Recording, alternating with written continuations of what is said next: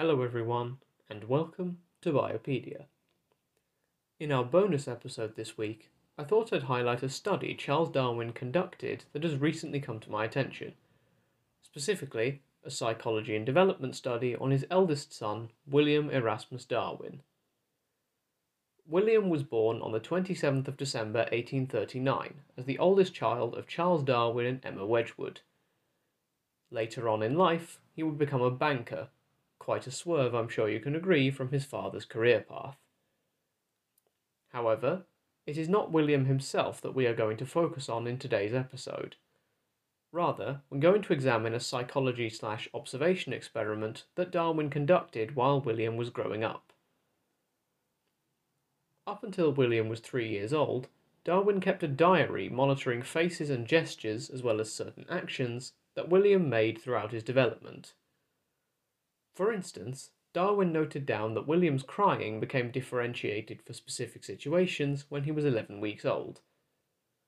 In addition, when he was a year old, William was able to use gestures to bring across meaning, such as picking up a piece of paper and pointing it to a fire, as he apparently seemed to enjoy the sight of seeing paper burning, which he'd been exposed to previously. This observation process continued to the point that Darwin noticed the appearance of a conscience at 2.5 years. This sits alongside other higher order traits such as reasoning, which Darwin eventually noted down in this diary. So, what was the purpose of the study? Well, it was part of a broad comparison.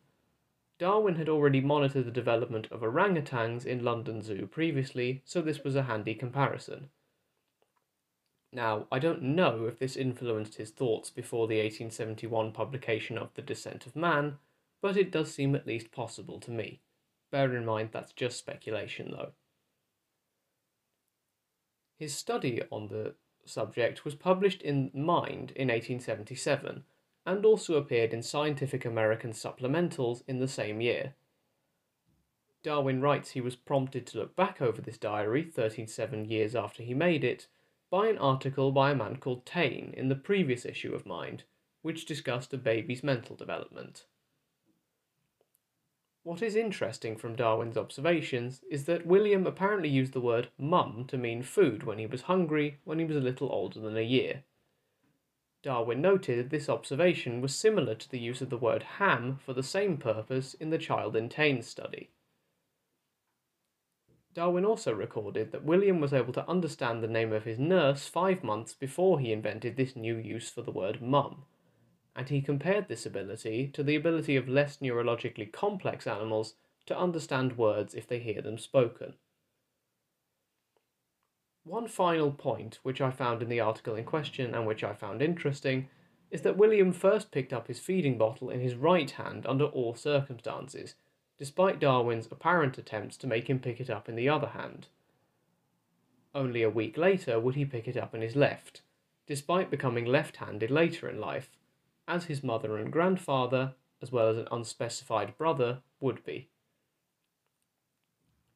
There's a lot more we could talk about in this article, as it covers other aspects such as guilt, pleasure, and imitation. For the sake of time, I've limited our discussion to a few points.